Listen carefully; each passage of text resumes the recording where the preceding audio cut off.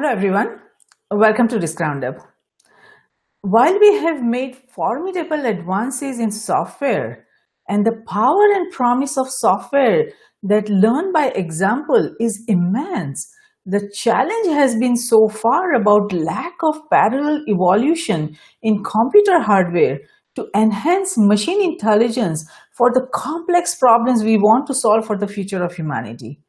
Moreover, since the traditional general purpose computing chips haven't changed much over the years and efforts are towards developing systems on a chip, there is an intense ongoing research focused on redesigning more efficient, lower energy consuming microprocessor chips that mimics the human brain circuitry. This rapidly evolving neuromorphic chips and platform is exciting many as it would allow us to design systems on the evolving neuromorphic chips. As a result, the competition is heating up. To discuss one such innovation spinmaker that is making headlines in neuromorphic computing chip space further, I'm honored to welcome Professor Stephen Ferber to this roundup. Professor Ferber is the Eisel Professor of Computer Engineering at School of Computer Science at the University of Manchester, United Kingdom. Welcome, Professor Ferber. We are honored to have you on Risk Roundup. Hello, pleased to be here. Wonderful, Professor. So it seems that today's computing architecture is not effective for building systems on a chip. Now, as we know, traditional computing rests on the basic idea that there are two computing elements, a CPU and a memory. So how is neuromorphic computing throwing that out and starting from a completely different point on the computing architectural spectrum? And what does it mean for computational intelligence? The basis of traditional computing has been using engines or computers, processors that do very simple things very fast indeed. And this creates an illusion of complex behavior. The brain, on the other hand, does very complex things rather slowly. And so the inspiration behind the work we're doing is to see if we can build machines that work in a manner that's more similar to the brain. I mean, we can't make a machine that works exactly like the brain because we still do not have anything close to a full understanding of how the brain works. But we do know a lot of the detail of the brain, and we can use that to inspire new architectures. So when you talk about the brain, is that what we are talking, the human brain that we are trying to mimic on a chip? Well, all brains have similarities, and in particular, mammalian brains are very similar apart from scale. So if you look at a mouse brain, it's very similar to a human brain, but 1,000 times smaller and simpler. So the sort of inspiration we're taking, you could take from pretty much any brain in the mammalian branch of evolution. Of course, the ultimate interest is in the human brain itself, but building a machine of the scale of the human brain is still a huge challenge because of the complexity of that system.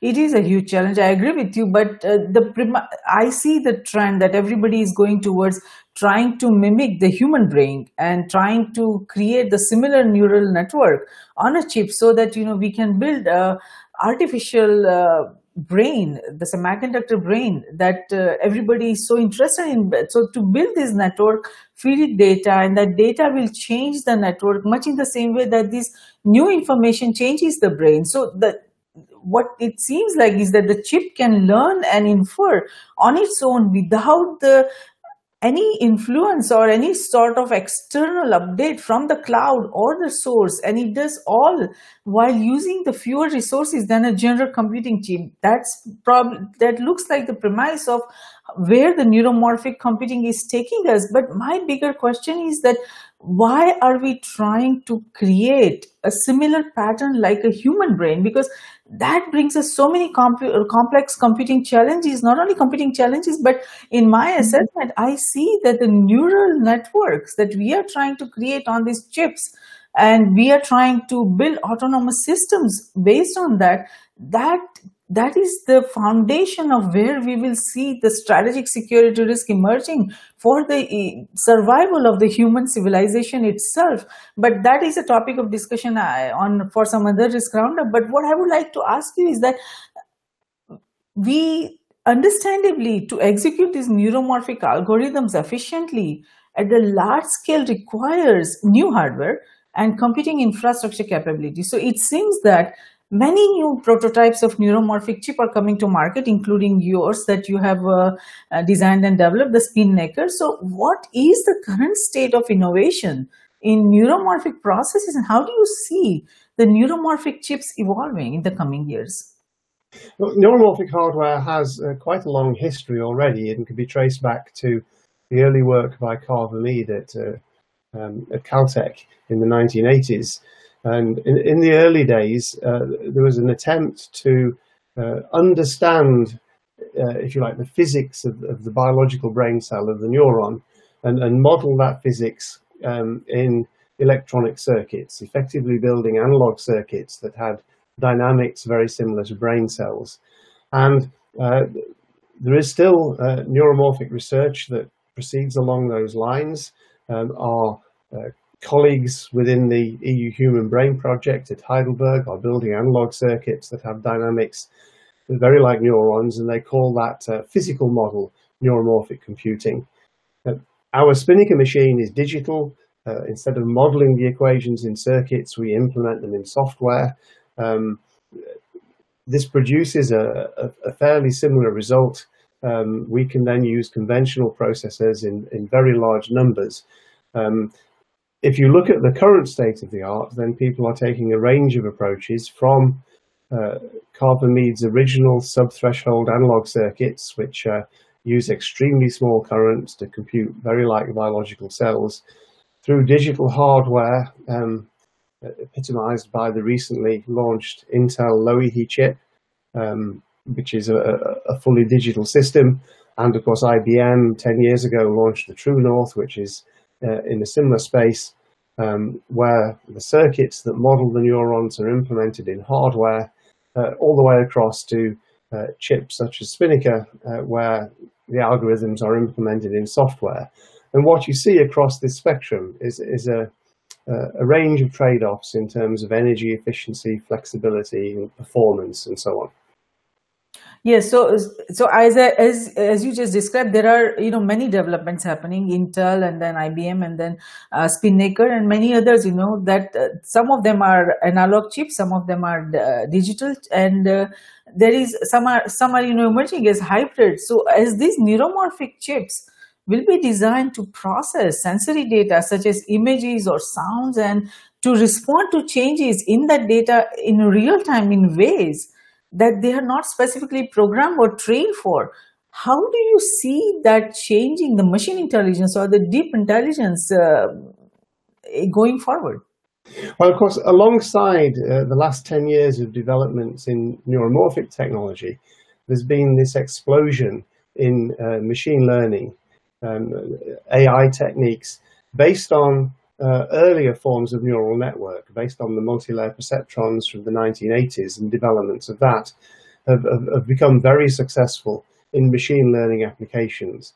The neuromorphic approach is closer to biology, but much less well developed when it comes to finding applications. Our motivation for Spinnaker was really to try and build a machine that would accelerate our understanding of the brain, rather than build a machine that would deliver applications to the customer. So there's a spectrum of approaches, and I sense that these two approaches have developed in parallel over the last decade, but there's now a kind of convergence that industrial machine learning has got so far, but now needs some new ideas. It also needs some new techniques for significantly improving energy efficiency, particularly in the training phase. And neuromorphic technology may offer some new approaches that will deliver those benefits. That's still to be proven. There's a lot of expectation and hope that we can demonstrate those kind of improvements, but the proof of the pudding is in the eating, as they say, and we have yet to deliver that proof. Yes, no, I'm glad to hear about the point that you mentioned, that the focus is more on understanding the human brain. That is really, I'm really glad to hear about that, because if we are trying to apply the same phenomenon, the same foundation principle of the neuromorphic computing to other applications, to other autonomous systems. For example, lethal, autonomous systems, and in where the drones are, based on that, developed on that, or missiles or any other weapons are being developed using this kind of technology, then we are creating much bigger problems. But I'm glad to hear that your focus mainly is right now for the Spinnaker focus is to understand human brain. That will give us a lot of insight into many problems that we want to solve for not only the human biology, mental health, but also for the future of humanity. But going back to this discussion, even if today's neuromorphic chips are nowhere near as capable as the human brain, do you think that they would be much faster, or would they be much faster than current computers at processing sensory data and learning from it? It's still very difficult to build computer systems that learn online. So all the progress I described in machine learning is based on effectively two phases. There's a very compute-intensive training phase, and then there's a rather lower cost inference phase. But when the network is in service in inference, it's not learning. It's implementing what it learned in the training phase. There's a hope that by learning more from the brain, we can build systems that continue to learn when they're in service. This seems particularly important, for example, for autonomous cars, that they can learn from their mistakes and improve over time. But of course, if they're equivalent systems, then they can each learn from each other's mistakes, which humans are not very good at. We humans, we tend each to have to make our own mistakes before we learn properly. With machines, it's rather easier to transfer learning between them if they're using very similar hardware platforms. Yes, but isn't it ironic that we humans, we don't learn from each other's mistakes? We have to go through that ourselves to learn that. But we are still developing the artificial intelligence, or this neuromorphic. We are trying to develop the brain, and we are hoping that for autonomous cars and all these new initiatives that are emerging, that they will learn from each other. And that's where the bigger security risk I see emerging, because we humans are not designed for certain things, and we are trying to design the systems that we are trying to develop based on human brain approach. And that's where a lot of security challenges are emerging, because if you see, a lot of people's goal is to develop artificial super intelligence with that has conscience and that has a mind of its own. Now, if you look at the scientific research, it says that the violence, as well as the this empathy and all that, is on the same neural network. So if we define the same neural network on these computers or on these chips, then we are replicating the challenges that humans have in a much bigger way. And when the nations start building lethal weapons based on those chips, then we have no idea how these autonomous systems that we are trying to build are going to react, how they are going to decide their goals, their objectives, and when they would decide what needs to be done for the security of the autonomous machines or systems, or for the security of humanity. So a lot of security challenges I see emerging from this. But talking about this Spinnaker, how are the neuromorphic chips that the Spinnaker chips that you are developing, are they energy efficient, and how is the energy requirement for this?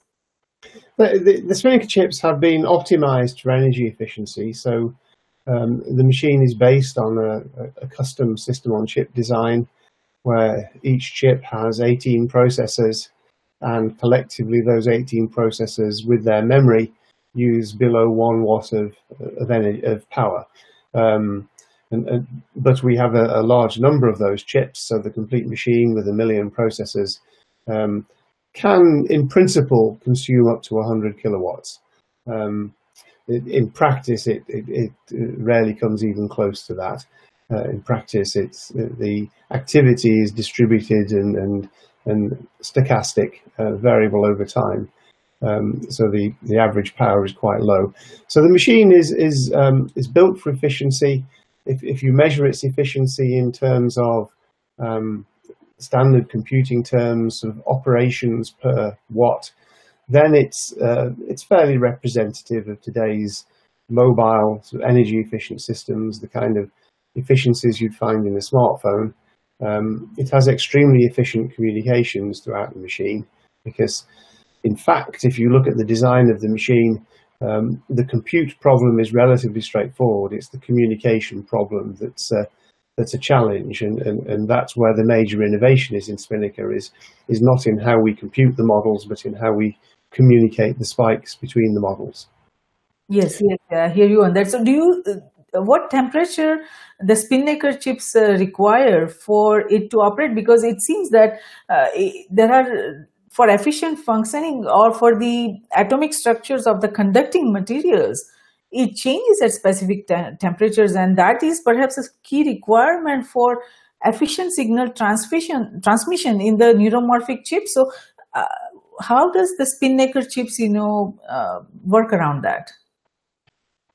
The Spinnaker chips, they're built on a conventional CMOS technology, the same technology used to build chips in phones and so on. And it's a technology which is pretty flexible in terms of temperature. It's not the design tools allow you to specify the operating temperature range and make sure that the design is suitably margined for all its operating conditions.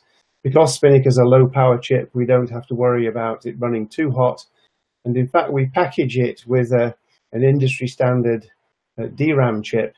And that DRAM chip is much more temperature sensitive than the Spinnaker chip. So it's really the memory chip that determines the maximum temperature, which is around 80 degrees C. And we try and control and cool the machine so that the silicon temperatures are generally well below 80, so around 50 or 60 degrees if the machine's very busy. And at that temperature, conventional CMOS is perfectly happy.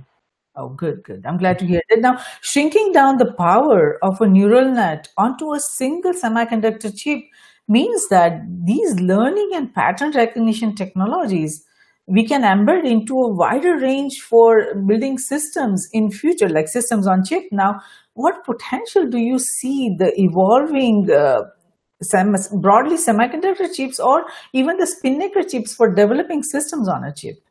Well, you're quite right that these chips deliver novel learning capabilities. They're learning capabilities that we don't yet fully understand how to implement and how to use. I mean, on Spinnaker, the learning algorithms are, again, just small pieces of software. So they're very flexible, they can be reconfigured, and we can experiment with them. But we don't yet, in the world of spiking neurons, have anything close to the learning power that's used in backpropagation in conventional neural networks.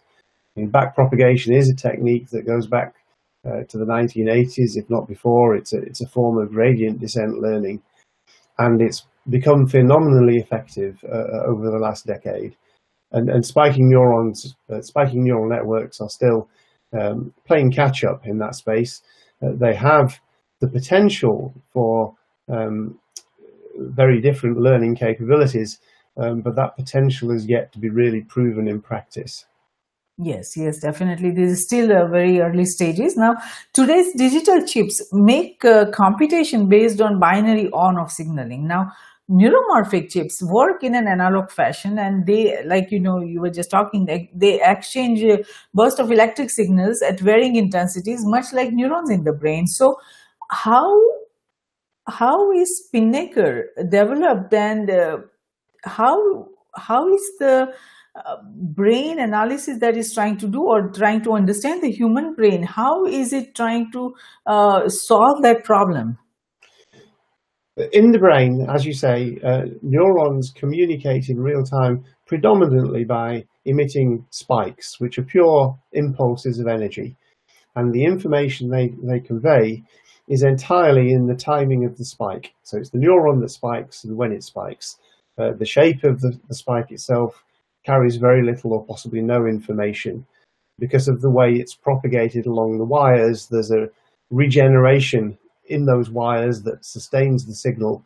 So even if it goes into the wire at a different shape, it will come out at pretty much the same shape every time. Now in Spinnaker, we cannot implement the number of wires that you find in the brain. Wires in modern electronic technology are still quite expensive. What we can do is exploit the fact that electronic wires are much faster than biological wires to effectively send many different spike signals down the same set of wires. And in Spinnaker, we do this by turning every spike into a little packet, and then we convey these packets over a packet switch fabric. A packet switch fabric is something like the internet, where you get a little unit of information that flows around and is routed at various points to its final destinations. And on Spinnaker, each spike becomes a packet, and the goal of the machine is to deliver all of those packets to all of their destinations in biological real time. So we don't literally implement the spikes as electrochemical impulses. We implement them as packets. And the abstraction, if you like, the way to think about this is that the brain is effectively an event-driven computing system. A neuron spikes, that's an event. In Spinnaker, the event is represented differently, but it conveys the same information to the same places. The information it conveys is that this neuron has just fired. How you do that at this level of abstraction doesn't matter in practice. Yes, yes, that is true. Now, where do you see Spinnaker going? What is the potential? Well, the major feature of the machine is its scale. Because of the innovation in the communication system in the machine, we have scaled it up to 1 million processors. That's not a fundamental limit, it's a practical limit and a financially determined limit. We're an academic research group, so our budgets are small and finite. What we really would like to do with that is demonstrate the kind of science that can be done at scale. My feeling when it comes to sort of understanding the brain from the outset of the project was that the action is really at the network level. So the very fine details of the neurons maybe aren't so significant. What's important is how millions of neurons interact, and hence the emphasis on scale. And on the current Spinnaker machine with its 1 million processors, we can, in principle, for example, run a complete mouse brain model. Now, complete mouse brain models are just beginning to emerge in other parts of the Human Brain Project, but they're not in the form where we can easily map them onto Spinnaker, but that's the kind of capability we have.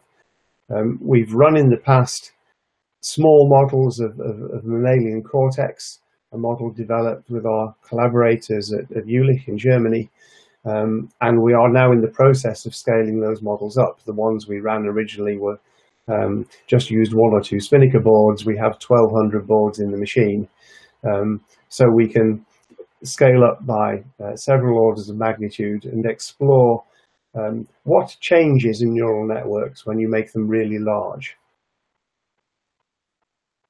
Yes, yes. So can you repeat that last part? I couldn't hear properly.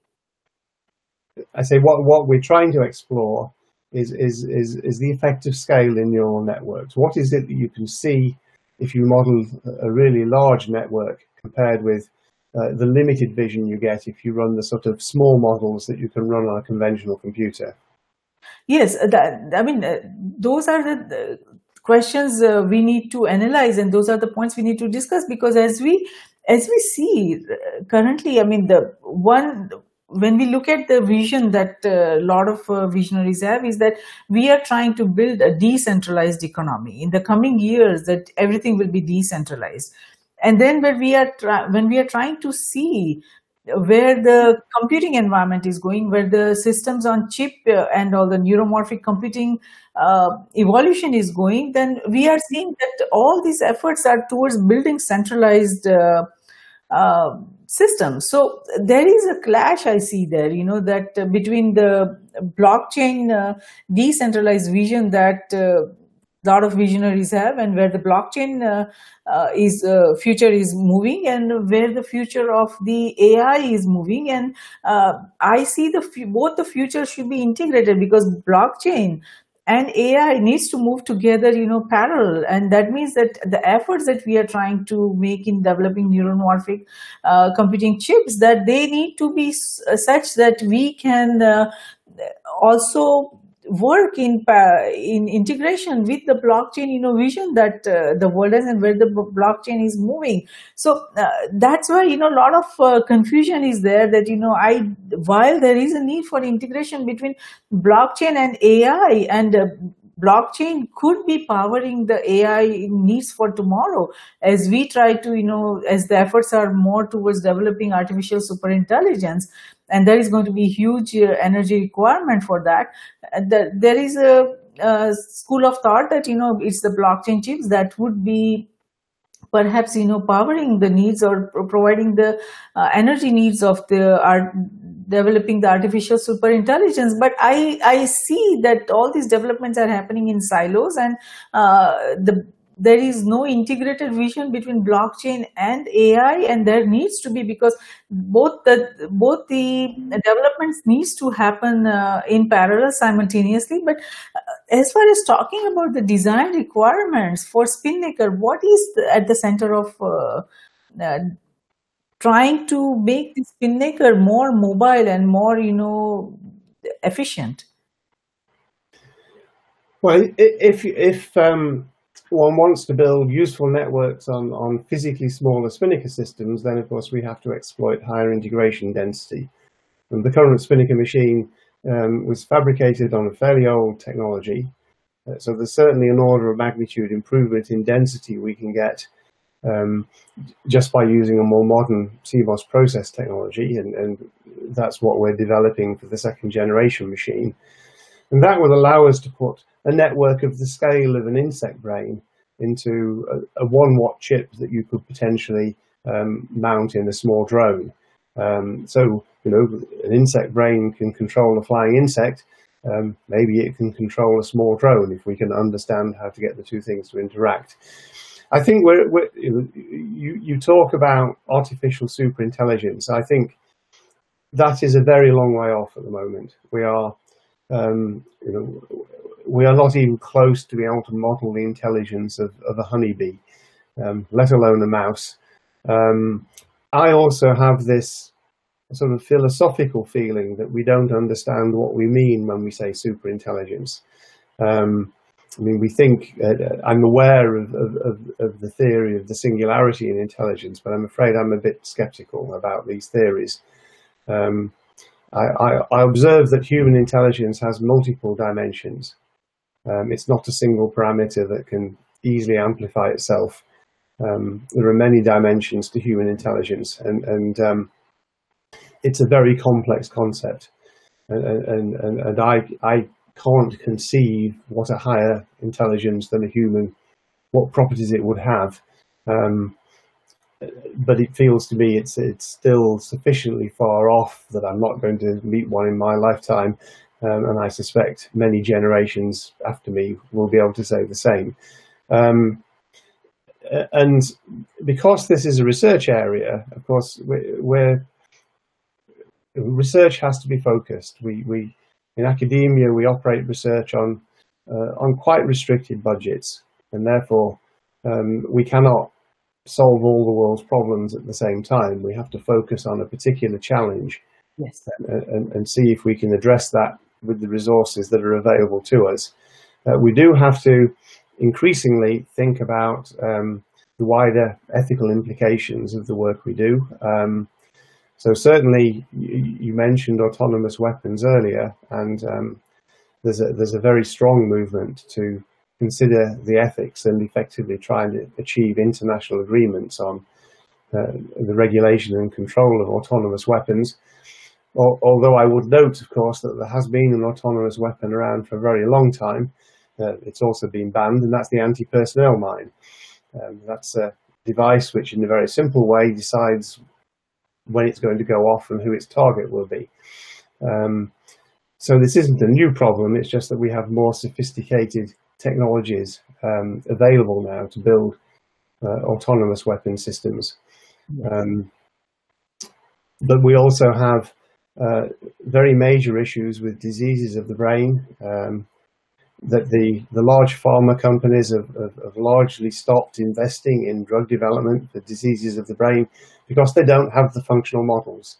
The way they develop drugs is to understand the disease pathway and then design the drug to interrupt that pathway. And in the cases of diseases of the brain, we don't have the models that tell us what the pathway should be.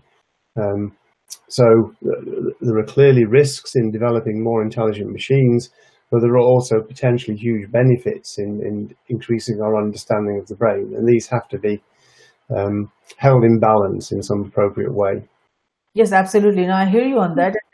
Mental health is a huge challenge, and so are many other diseases. So if we are able to, if this kind of progress in computing is going to enable understanding, it gives us an ability to understand these at a deeper level and helps us solve the problems, then we have to move forward. And at the same time, we are not never going to stop progress and development, but we do need to be mindful about where are the security risks going to emerge. More than ethics, I'm more concerned about the security risk for the human civilization, that while we are making an effort to develop all this intelligence that could perhaps be much more intelligent than human species, then there is a security risk emerging from that, because we will just be another species, and they may, this debate is already ongoing, that they may not find us necessary. They may find that human species are irrelevant, and there are a lot of security risk emerges from that. But there are, before we reach that point, there are many other security risk emerging. But let's talk about the Spinnaker. That it is certainly a novel chip, and it has a huge potential. It's based on this ARM processor, which is designed to support large-scale spiking neural network simulation. So what allows Spinnaker chips to be connected together to form scalable systems? The scalability is based on the innovation in the communications infrastructure that we've built. And it's quite straightforward to describe. In the brain, the neurons are very highly connected. So a typical cortical neuron connects to maybe 10,000 other neurons. In the cerebellum in the brain, there are neurons that have 250,000 inputs from other neurons. So the challenge is, when the neuron spikes, is to convey the information about that spike to thousands, tens of thousands, sometimes hundreds of thousands of destinations. And conventional computer communication systems are not very good at this. They're designed for carrying large amounts of data from point A to point B very quickly. But if you have to carry it from point A to point B, C, D, E, and F, and 1,000 other points, then it becomes much less efficient. So in Spinnaker, the communication is fundamentally multicast. The thing that makes this possible, of course, is that in the brain, the neurons that a particular neuron projects its spikes to are pretty constant. They are static, or at most they change slowly. And therefore, the routing of that spike is something that can be pre-computed and held in hardware tables across the machine. So we exploit the fact that this multicast route that a packet takes is constant, or at most slowly changing, to implement a novel form of multicast communication that's very efficient. Each Spinnaker chip has, as at its heart, a router, and these packets are passed from chip to chip, neighbor to neighbor, and each chip performs a routing operation, but it's extremely lightweight. So the packet can pass through 5 chips within a microsecond.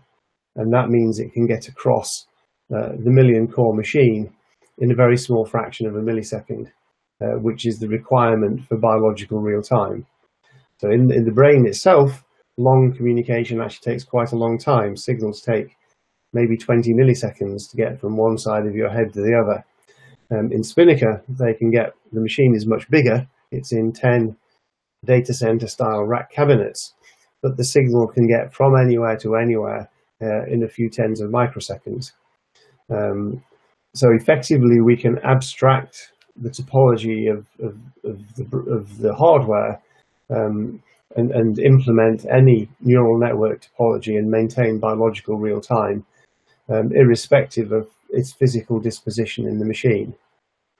Yes, yes. No, that's very interesting. So this neural network mapping that happens onto the system, what methods do you use for that, and how do you ensure that when the chip is delivered for whatever functionality or what the purpose that it needs to work on, that it will work as anticipated? The mapping is a software function. It's carried out by a large stack of software that runs on a host. So there are 10 racks of Spinnaker chips, and then there's another rack of conventional cluster type computing resources.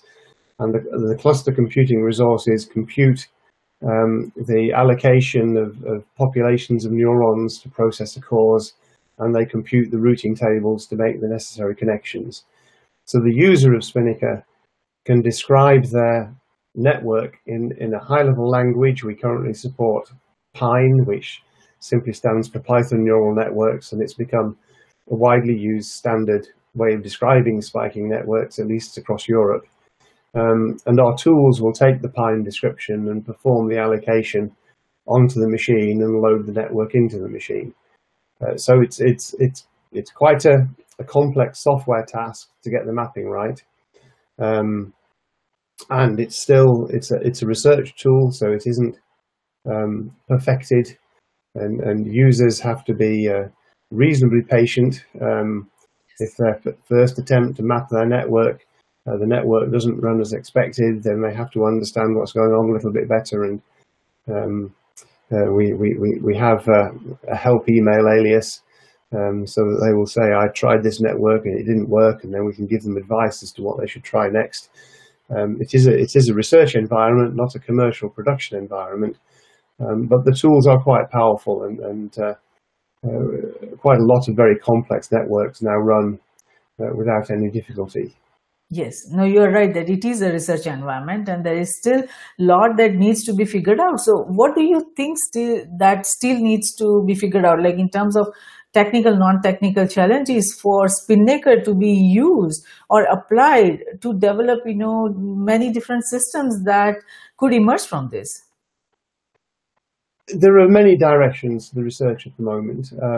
One of the clear directions is scaling up to larger networks to find interesting large networks that will test the full capabilities of the machine. But there's also at the low level, there's research into what's the right way to model a neuron. The very lowest level, how can you make the differential equation solvers more accurate in the environment they're running in, through to interest amongst computational neuroscientists in slightly richer models of neurons. So we tend to focus on the point neuron end, where most of the spatial distribution of the neuron is ignored and all the functionality is considered to be at one point in space. But there's growing evidence that pyramidal cells have at least 2 separate functional units that communicate and that need a slightly more sophisticated model to capture their important properties. So we're exploring many directions. Within the Human Brain Project, we have many collaborators who have a lot of knowledge that's relevant to guiding how we develop these models. So there's no shortage of interesting things to do. There's rather more a shortage of people and resources to follow all the things we'd like to. Is it a global collaboration on this Human Brain Project, that everyone is working together trying to solve the problems? Well, the Human Brain Project is an EU project. So it's funded through the European Commission. So the funded partners are primarily in Europe, although of course there are partners in the EU science programme who are outside the EU itself. And there are other countries that participate through their own funding schemes and are associated to the Human Brain Project. With Spinnaker, we have users outside the HBP. We've been delivering boards to several places in the US have Spinnaker systems now.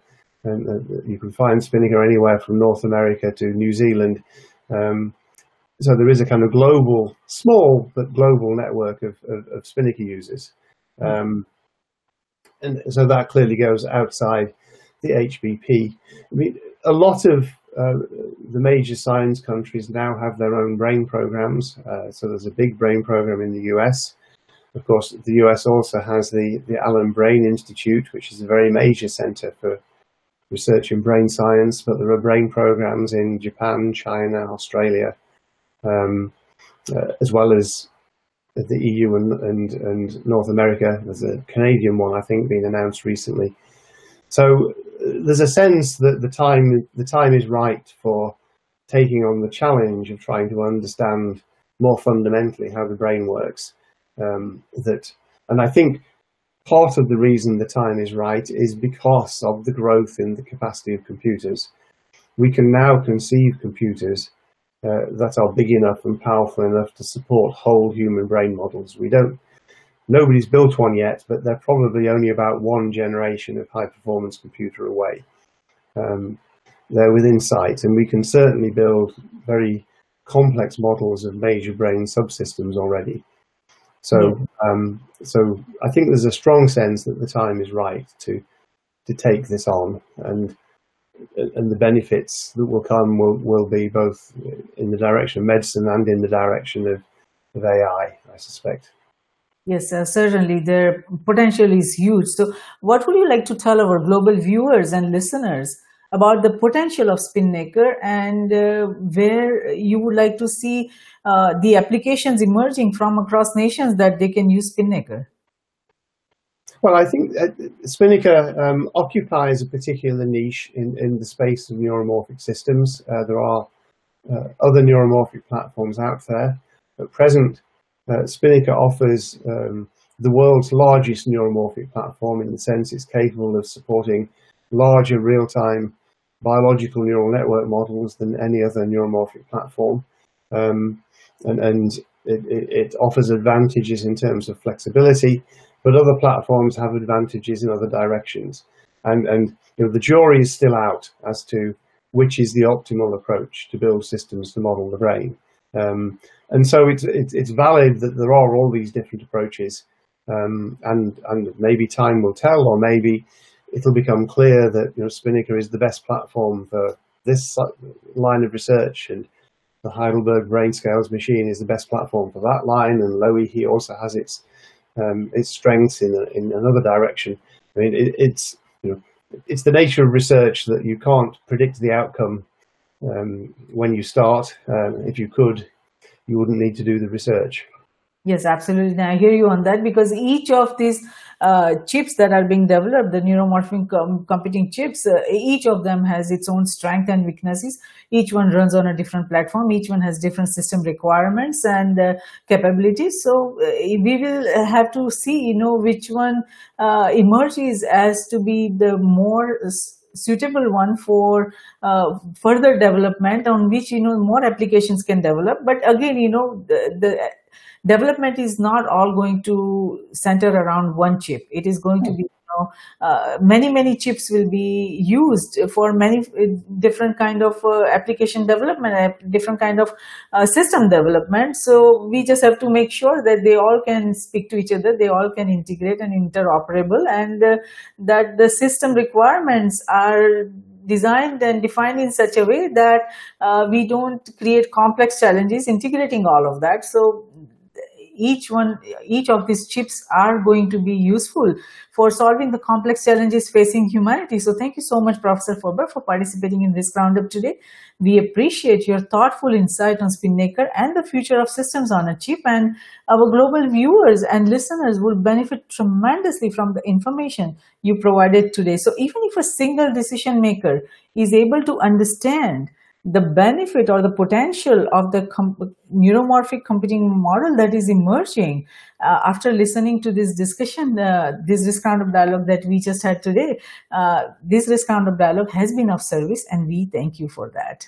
Okay, you're welcome.